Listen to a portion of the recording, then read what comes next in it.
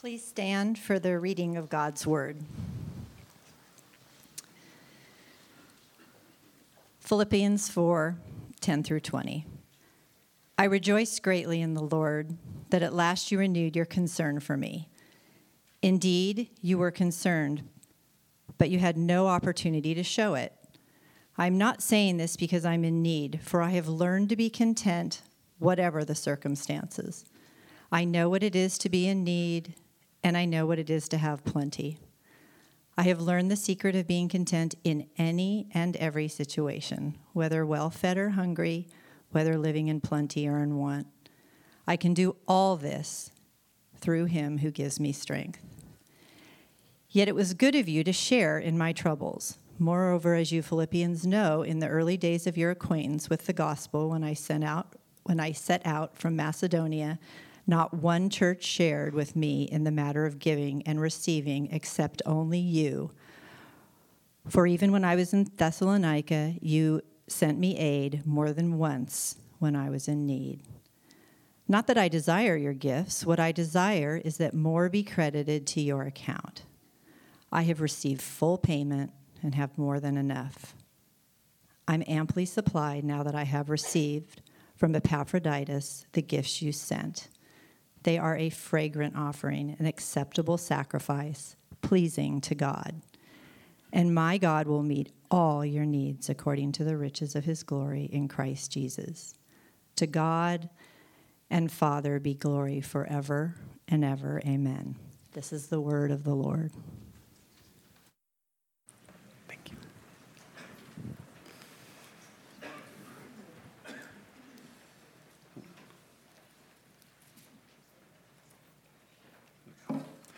Good morning. So, as you know by now, we're jumping back into our Philippians series. Today we have 2 more weeks this week, and then we'll wrap up Philippians next Sunday. This letter where Paul paints a picture for us of the Jesus life. What is life with Jesus, life in Jesus, life lived for Jesus? What does it look like? And in chapter 4, we've been focusing on the issue of our hearts. What kind of hearts are conducive to the Jesus life? What kind of hearts can we have that Jesus would be pleased to dwell in? And I've been giving us a proverb that's been kind of the theme verse of Philippians 4 for us. It is this proverb 4:23. Above all else, guard your heart, for it is the wellspring of life. You're probably getting sick of hearing that proverb by now. But your heart is the inner person, your inner core, and everything flows from there. Your thoughts, your motivations, your feelings, that's such a valuable part of who you are. So we want to guard it and protect it so that it is a place where Jesus would be pleased to dwell. And we've been looking at different enemies, threats to our hearts. Enemies like anxiety, enemies like impurity that gets in our hearts, or discontentment. And we've been instead trying to practice these habits of the heart that will be life-giving for us, like prayer, going to God with our anxieties, and fixing our minds on what is true and what is pure and what is noble, and practicing contentment. And today we're going to look at one final habit of the heart, the habit of generosity. We want to have these hearts that aren't just guarded, but that are given away, that we hold loosely to the things that we have, to our time and our resources, and we are generous with our hearts and generous with our lives. We're not clinging tightly to what we have. So we're going to talk about generosity today, and we're going to do 2 things. First, we're going to look at the example of the Philippians, and the Philippians are a beautiful example of generosity. And then I want to draw out 3 principles of living generously that you see in this passage, all right? So first, let's look at the Philippians together for a second, and then a couple core principles of living life generously for Jesus. All right, let's look at the Philippians. So the context of this letter, most of you know this by now, hopefully, if I've done my job, is, Paul's in prison in Rome, And the Philippians have sent one of their own folks, Epaphroditus, to Rome to be with Paul. And he has brought with him a financial contribution, a gift. And so Paul, in this passage, is thanking them for the gift of Epaphroditus and the financial gift. You see it in verse 10. Just take a look real quickly. I rejoice greatly in the Lord that at last you renewed your concern for me. How'd they do that? By sending Epaphroditus with money. Verse 14. It was good of you to share in my troubles. Okay? Again, verse 18, I have received full payment and have more than enough. I'm amply supplied now that I have received from Epaphroditus the gifts you have sent. So Paul is thanking them for their financial partnership, this generosity to him. And what we get in this passage, we get this just a little window into this really beautiful relationship that the Apostle Paul had with this church in Philippi. This really sweet partnership that they had together. And I want to focus this in on verse 15 and 16. He is reminding them fondly of this history they have, of this partnership together for the gospel. Let me read verse 15. Moreover, as you Philippians know, in the early days of your acquaintance with the gospel, when I set out from Macedonia, so Philippi is in the province of Macedonia, not one church shared with me in the matter of giving and receiving except you only. For even when I was in Thessalonica, you sent me aid more than once when I was in need. He says, you are the only church that engaged in this partnership. And I think the reason is not because there weren't any other churches who would be willing to do this. And Paul tried, and the Philippi was the only one that said, yeah, we'll help you out. But I think part of this had to do with Paul's own priorities in sharing the gospel, that he had this unique passion to be able to offer the gospel to people free of charge, okay? So he would go from town to town, and he'd preach the gospel, and he wouldn't charge for his services. And there are plenty of other preachers in the day who would charge for their services. And fortunately for me, he says that's a legitimate thing to charge for preaching the gospel, okay? It's not wrong to do that, but he felt particularly compelled that I want to be able to offer it free of charge. And so the ways he did that was, one, he had a tent-making business. He was bivocational, so he supported himself. And then secondly, what we find out here is he had this church, Philippi, and they were his financial partners, and they provided for him when he was going out to other churches. And what I love about that is the church in Philippi was not particularly wealthy. There are other wealthier churches. He mentions Thessalonica. Thessalonica is a much more substantial city than Philippi. So apparently these Philippians were just a particularly generous group of people who partnered with him to allow him to offer the gospel to other people free of charge. So it's just a sweet partnership. And I want to give you another window into the Philippians' generosity that we get in another letter of Paul's, where he talks about them very fondly because of their generosity. So let me show you a map here. So this is Paul's second letter to the Corinthians. And here's obviously the Mediterranean. Paul went about, establishing churches all over the Mediterranean Sea. If you look at the bottom right, you have Israel. So you have the region of Judea where Jerusalem is. And when Paul was on his missionary journeys, at some point in that time, there was a big famine that hit Judea. And so it wrecked the Judean church. I mean, they experienced a lot of their financial situation changed dramatically, and they were in great need. And so Paul learned of this. So what he did was he went throughout the churches in the Mediterranean, and he gathered this collection, this financial collection that he would then bring to the Judean Christians. And he saw this as one of his greatest ministries because, the church in Judea was primarily Jewish Christians, and the churches he established were primarily Gentile Christians. And so he saw this collection as a beautiful way to bring together Jew and Gentile into this one gospel. So he'd go from city to city and say, hey, I would love if you guys want to, contribute to this collection. And so he's going to Corinth, but he sends a letter ahead of them to remind them that he's coming and he's going to be asking for money.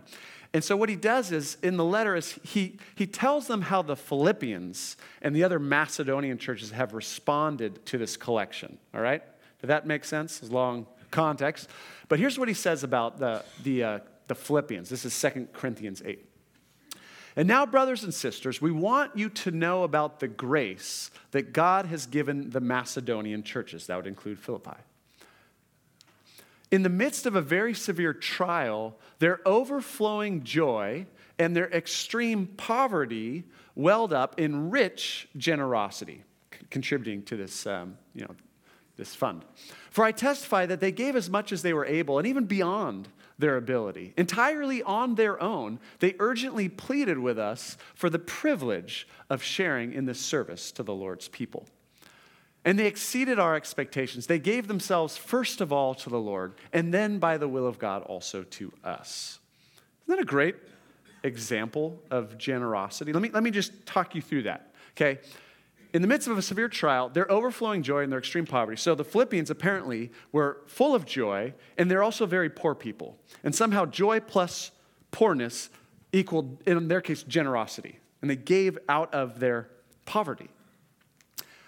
They gave as they were able, and even beyond their ability. Okay, we all know about people who live and spend beyond their means, right? Apparently, the Philippians gave beyond their means. That's a very novel concept. It's pretty amazing. They urgently pleaded with us for the privilege of sharing in this contribution. This is like every nonprofit's dream right here, right? Please, can we give money to your organization? So there's this joy and there's sacrificial generosity, a sense of this is a privilege to be able to do this. And Paul begins by saying this is all about the grace. God's grace was at work in the Philippians, creating this kind of joyful, sacrificial generosity. So we get just today, and that's another one, this sweet window into this church's, these hearts of generosity. And I was thinking about that, and I was just thinking about the American church today in light of what you see in Philippi. And there's a lot of generous people, Christians in America. But as a whole, the American church, we don't see joy plus poverty equal generosity. We see the American church, which for the most part has an abundance of resource, but gives very little of that resource to whatever causes they might give to. And I came across this article this week that I want to read a little section of. This is from a researcher at Baylor University, and her article is entitled, "Solving the Riddle of Comfortable Guilt," okay? And I think I'm not trying to guilt us, just so you know, but I think she taps into the dynamic that so many American Christians experience, all right? So follow with me here. Anybody bring any friends to church today? Isn't this like the worst when you bring a friend, it's like, oh, they're talking about financial giving? It's like the worst. That always happened to me. I'd bring friends and they'd be like talking about giving. Sorry, I was just feeling that right now. If you're new, we don't always do this. That's all let's say. All right. American Christians who regularly attend church earn around $2 trillion in income annually, yet on average they give less than 1% of their annual earnings to charitable or religious causes. 1 in 5 of them gives nothing at all. Why? How is it that Christians living in a nation characterized by abundance and a religiously infused context that calls people to support charitable and religious causes contribute such a relatively low annual amount? Good question. Christians almost universally report that they personally would like to give. However, they often quickly provide explanations for why they do not give at the moment or why their current giving is less than they think it should be. My colleague and I set out to investigate this rather strange occurrence. As part of a broader study, we were able to build relationships with a handful of churches and gain access to their financial records. Grace Fellowship Church was not a part of this study. These congregations allowed us to sample their parishioners for interviews based on their church financial giving records. We then selected people for interviews regarding their giving behavior. What we found was an incredible disconnect between their actual tallied financial contributions to the church and their verbal descriptions to us of those contributions. The majority of people we spoke to told us that giving is part of what it means to be a Christian, that people of faith are called to see what they have as an abundance of resources to be shared toward the benefit of others. Some said they saw giving as an obligation because the money is not actually theirs, but it belongs to God. A few quite conscientious Christians even mulled over with us their thoughts regarding the importance of calculating the percentage based on pre-tax earnings to be sure they didn't cheat the tithe, okay? Yet, with only a couple exceptions, no one in our sample gave anywhere near the expectation they described. Since even a few percentage points of giving by the hundreds of thousands of Christians in the U.S. would equate to more than $100 billion a year in funds available to support religious and charitable causes, we sought to understand why this slippage occurs. What we found was that people identify a variety of motivations to give and a variety of obstacles to their desired giving. Some do not have the resources. Very many do have the resources, but they think they don't, taking their regular monthly expenditures to be fixed costs and believing they do not have enough remaining discretionary income to give away. Others have what we call giving illiteracy. Now, here's the point. Here's what was really interesting to the title of the article. Aside from those explanations, however, the most interesting one is this notion of comfortable guilt. Most American Christians think they should be giving more than they do, but they're not uncomfortable enough about it to change their giving. The classic social psychological notion of cognitive dissonance appears not to apply in this case. According to that idea, when people become aware of a gap between their expectations for themselves and their actual behavior, they generally become uncomfortable and do one of two things. Either they change their behavior to match their ideal, or they change their ideal to match their behavior. But for some reason, when it comes to financial giving, most American Christians appear to bypass this social psychological law of human nature to let the dissonance linger. They do not seem to be concerned about closing their giving gap. Last sentence. American Christians appear to be, on the whole, quite comfortable with the knowledge that their giving behavior does not match their personal or their religion's ideal of what giving should be. Pretty interesting, huh? They actually includes at the beginning of the article the example of a bumper sticker, where someone who has a really nice car has a bumper sticker, and the bumper sticker reads, "Don't let the car fool you, my treasure's in heaven." Right? And the bumper sticker, I think, captures, it's an ironic sticker, and it captures what we feel. Right? And I'm honestly not trying to guilt him, but we live in that comfortable guilt, right? I know it ought to be this is what it is. It's kind of uncomfortable, but it's not uncomfortable enough to change the law of cognitive dissonance. And so what I want to ask today, my goal again is not to guilt us, but I want to ask us, what are we missing out on that the Philippians understood? Like maybe, and I'm suggesting, maybe we're missing out on something. Maybe there's a life of generosity that is actually richer and fuller and more meaningful and fulfilling than this life of consumerism plus comfortable guilt. Maybe we're invited into something more. And so what I want to do is with the rest of our time is look at three principles of biblical generosity that we see in this passage. And they're ones you've probably heard of before, but really great principles for living generously. And I see them in verses 17 to 19. Each verse, 17, 18, 19, each one carries a core principle for living generously. All right? Are you with me on the journey? Here's the more that I believe we are invited into. First principle, I'll say the principle and then read the passage, is that generosity, when we are generous to others, it is ultimately an investment in our own eternal joy. That's the biblical principle. Okay, when we invest in others, in God's kingdom, we're actually in the end investing in our own eternal joy. Let me read verse 17. Very interesting phrase. Paul says, "Not that I desire your gifts." I don't actually need the money. That's not the thing that makes me most excited. Then he says this, "What I desire is that more may be credited to your account."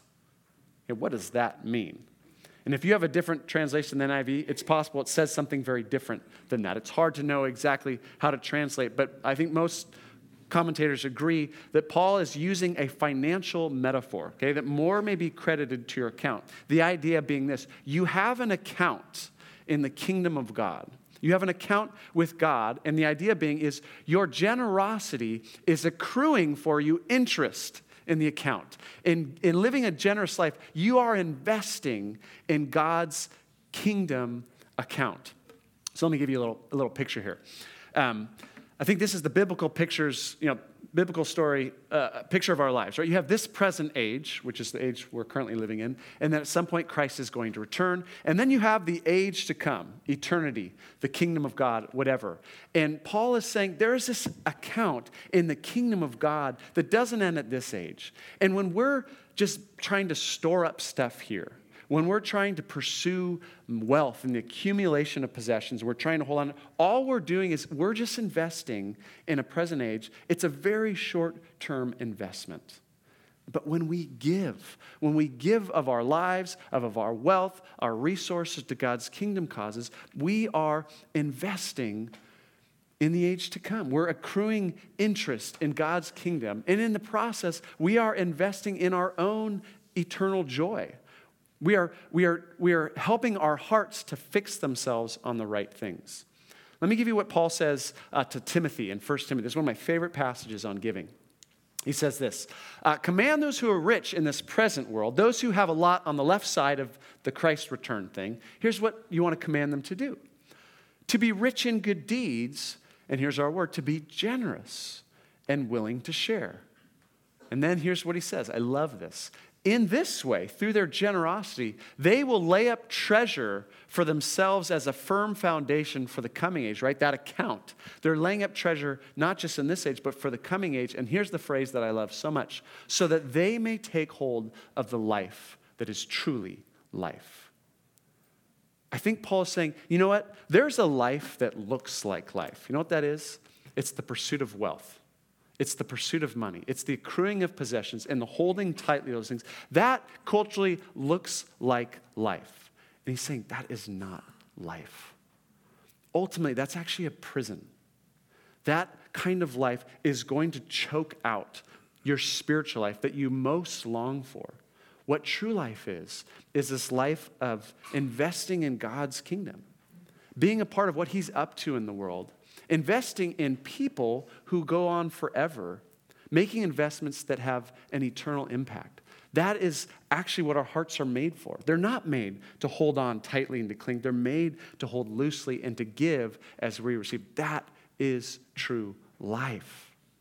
And so that's what Paul's saying. I don't need the gift. That's not the thing that makes me happy. The thing that makes me happy is it tells me that your hearts are in the right place. And I'm not going to share any personal testimonies right now, but I could share multiple stories of actually people, some of the people who are in this room right now and people who are not in this room, people who are living a certain way financially, okay? They were living beyond their means. They didn't feel like they had anything to give to whatever they might want to give to, and they were in debt. And at some point, they made a decision. They were convicted financially. So, we want to make a change. We're gonna live within our means. We're gonna start giving, even when it feels like we can't give. And people made that decision. I can tell multiple stories where they would say that financial decision has had a ripple effect on the rest of our spiritual lives. Like we have been blessed spiritually in ways that we never would have anticipated on the other side of that decision. It just felt like a financial decision, but it has had implications for our spiritual lives. Our whole spiritual lives are deeper and richer and better than they are now. And that shouldn't surprise us. They're taking hold of life that is truly life. And there was a stronghold most likely there that had its kind of teeth in different aspects of the life, but you wouldn't know it on the other side of the decision. So all that to say, principle number one, when we invest in God's kingdom, in the end, we're just investing in our own deep, eternal joy. We're investing in living life that is truly life. Amen? Okay. Second principle, I'll be shorter with these second two, in case you're bored. Just kidding. Second one, we see in verse 18, I'll tell you the principle, is this, that our generosity to others is ultimately offered as a sacrifice of worship to God. We give to other people, but really, we're supposed to do it as an act of giving to God. Let's look at verse 18. Paul says this. I'm in Colossians. That's not the right passage, is it? All right, here we go. I have received full payment and have more than enough. I'm amply supplied now that I've received the gifts from Epaphroditus. And this is what he says about the gifts. They are a fragrant offering, an acceptable sacrifice pleasing to God. What he's doing is he's drawing on the Old Testament imagery of animal sacrifice, right? Where in the Old Testament, the Jews you'd bring an animal to the priest would slaughter the animal, put it on the altar. In the case of the burnt offering, they would burn up the animal, and the smoke of the burned animal would go up into heaven. It was said to be this aroma that was pleasing to God. Not that God likes the smell of, burned animals, but that in the sacrificial system of the day, this was how he wanted them to pursue worship. And it was this beautiful act of worship. And in that sense, it was pleasing to God. And Paul is saying your financial contributions are like those sacrifices. And they are offered as an act of worship to God. And God loves the smell of your generosity. Your generous hearts, it brings pleasure to him. But what he's saying here is, you gave money to me, right? They gave the money to Paul, but he's saying ultimately you were giving the money to God. Your giving to me was an expression of offering your money and yourselves to God. That's what he says in 2 Corinthians. Remember that? They gave themselves first of all to the Lord, and then by the will of God also to us. And so that's the second principle. When we give, sure, we're giving to causes and organizations and people, but we're supposed to see our giving ultimately as, God, I'm giving this to you. I'm offering this, my stuff, to you as an act of worship. And I think that's a very helpful principle to keep in mind when we give to causes, because my experience is increasingly our culture, we are increasingly suspicious of institutions and organizations, right?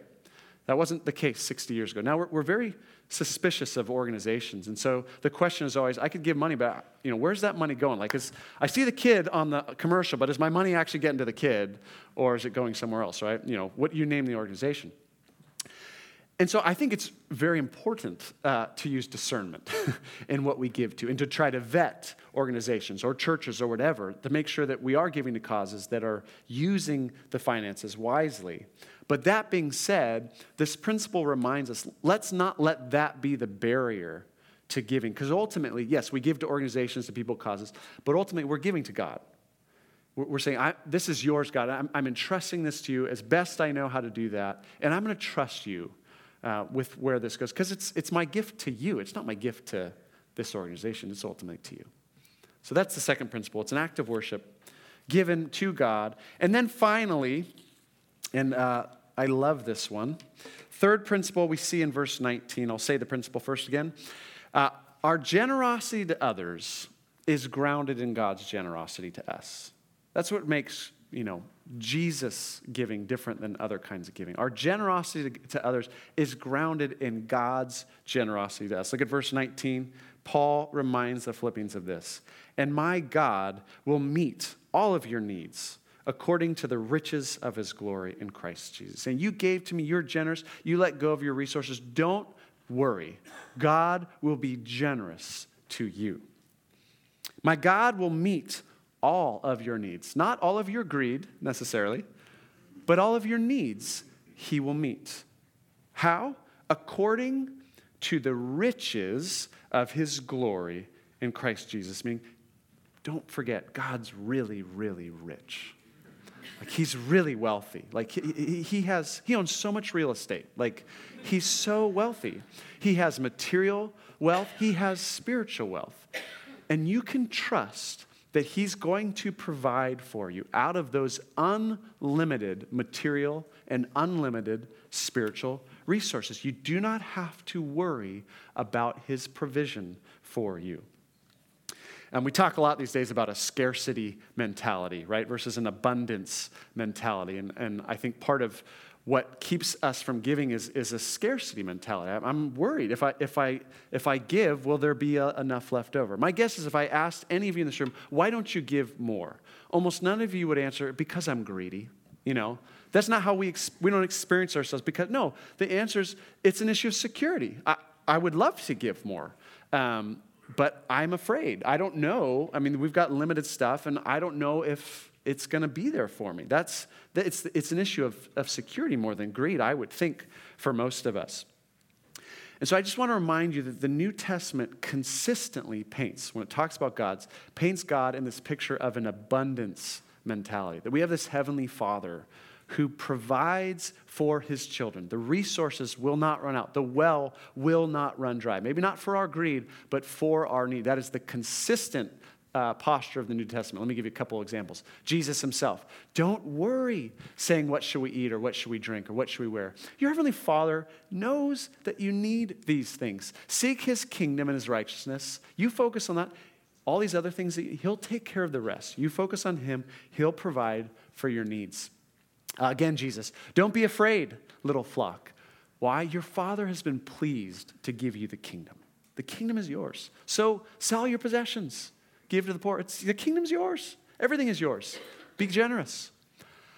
Paul in 2 Corinthians, God is able to bless you abundantly so that in all things, at all times, having all that you need, you will abound in every good work. God will always give you what you need to fulfill the purposes he has for you in this life. And then one more, this is my favorite one, where God in 2 Corinthians 8, he gives us the gospel in financial terms, okay? Take this in. This will be kind of how I'll wrap up these principles. For you know the grace of our Lord Jesus Christ, that though he was rich, yet for your sake he became poor, so that you, through his poverty, might become rich. That's the gospel in financial terms. So what is the good news? The good news is this. There was this really rich guy, and he gave up all of his riches to make other poor people rich. That's the gospel, right? Jesus Christ, the richest being in the universe, one with God the Father in heaven. And he empties himself of those riches, becomes a human being. And then he further empties himself and goes to the cross and becomes the poorest human being who's ever lived, right? Dies as a sacrifice for sin, as a curse, so that really poor people like you and me who are alienated from God, who are without hope in the world, could be made rich, could be adopted into God's family, to be forgiven of all our sins, to have his Spirit fill us, and to be destined for eternal life. That is the good news, that a rich guy gave up his riches to make poor people rich. The implication of that, of course, is this. We are all rich in so many ways, okay? We're rich. And I think that's what the Philippians got. That's where the joy was, is they recognized how rich they were in God. Remember, this is what Paul said about them. In the midst of a very severe trial, their overflowing joy and their extreme poverty, they didn't have much financially, but somehow they gave sacrificially. What possesses a person who is poor to give more money? Well, I think the Philippians would say, we're not poor. You might think we're poor, but we don't think we're poor. We're rich. We have God. We have his promises. And he provides all that we need. We've got food. We've got clothing. We are so rich. And I think ultimately that is the fight of generosity. The fight of generosity is the fight of faith. It's a fight to trust that God will provide. The well will not run dry. And it's a fight to be satisfied with who God is for us, to get our hearts happy in God. Okay? People who are greedy for wealth, their hearts are not happy in God. That's why they're looking for something else to possess. And so ultimately the fight for generosity is always a fight for faith. Am I content with him? Do I trust that he will give me what I need to make it through this life? All right, so those are 3 principles. There's so many more in Scripture, but 3 that I see in this passage. Let me take us back one more time to this proverb. This is the last time you're going to see it for a while. Above all else, guard your heart, for it is the wellspring of life. What kind of hearts do we want? Do we want hearts that are trying to cling to all that we have? Or do we want these hearts that are open-handed, that give as we have received? That is a life-giving place for our hearts to be. So let me leave you, I've given you those principles, let me leave you with this. Now, we all fall on some continuum of this giving issue, right? What does God have for you in this, okay? What does God have for you in this conversation about generosity? Some of you in this room, you would find yourself in that article, right? You're one of the people that gives the 1% or maybe not at all. You find yourself there, okay? I think this is a great opportunity to actually carve out some space, alone, or if you're married with your spouse, and to just ask questions like, why is that? Why do we fall in that category? What's driving that? Are we living beyond our means? Are we just trying to give with what's left over at the end of the month? And, well, there's never anything left over at the end of the month. Is there fear? Are we not trusting? What's driving that? At least to ask the questions and be honest with ourselves. Some of you give faithfully and you love it. Maybe today it's just an opportunity to revisit that conversation and say, God, is there some new adventure of generosity that you have for me? Is there another level of generosity you're calling me to? Or is there some new, ministry that you're putting on my heart that you would want me to partner with? It's an opportunity to step back and go, what is that? And I want to end by just talking about financial partnership, because that's really the theme in Philippians. And I want to invite us to commit to financial partnerships, okay? I'm going to give you a little graph. This is the last graph you'll see. Carrie and I did this our first year of marriage as we brought our finances together. And we did this little pie chart. It didn't look quite like this, but just like, hey, what do we want to give to? Now we're pooling resources. What is God calling us to partner with? And just try to come up with some big pieces of the pie to think through, and then to try to do that. And I think I would encourage everyone to do this, okay? And it doesn't need to look like this, but I want to give you 4 pieces of the pie that I think would be really good for you to consider, all right? 3 of them, I would say, are our core biblical values, and then the 4th one you'll see is its own deal. So as you think about partnering with people, with organizations, here's what I would encourage you to consider. Here's 3 that I think are real key in Scripture. First one is the local church, okay? If you are a member, or if you call Grace your home church, we want you to partner with us financially. We want you to invest in this community. We want you to invest your time, your energy, and we want you to invest your resources. I think there's a clear biblical, I could give you lots of arguments for why Scriptures say the local church is a key place to invest in with all of who you are, including your finances. So we want you invested here. I will say that without apology. If you are here, this is your church. Invest in this place in multiple ways. Core key biblical value. Another one that you just can't escape in Scripture would be the poor and needy. From cover to cover, you see God's heart for the poor and the needy, and God calling his people to provide for the poor and needy. So I think that's a big category. Again, I'm not saying 25% in this. I'm just giving you the big categories.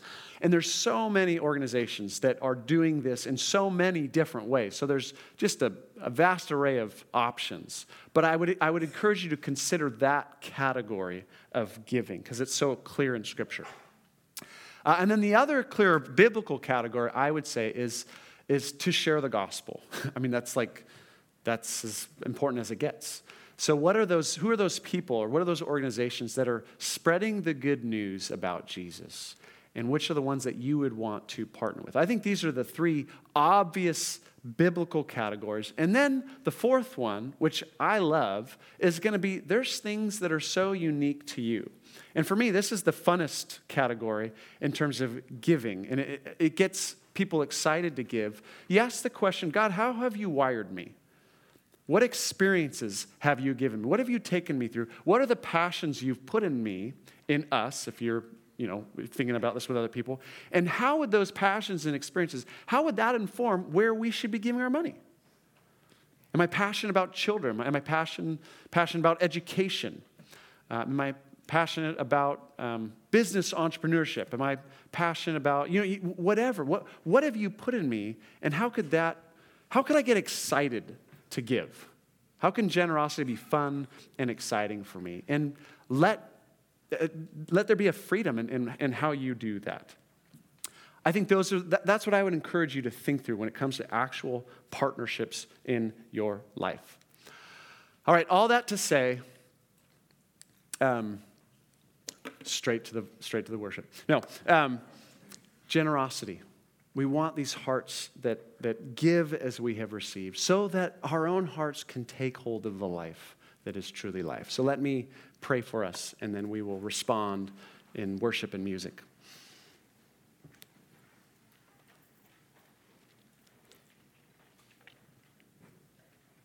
Well, Lord, as we did at the beginning of the service, and as we consider that great verse, I was so grateful for your gospel that you gave up your riches.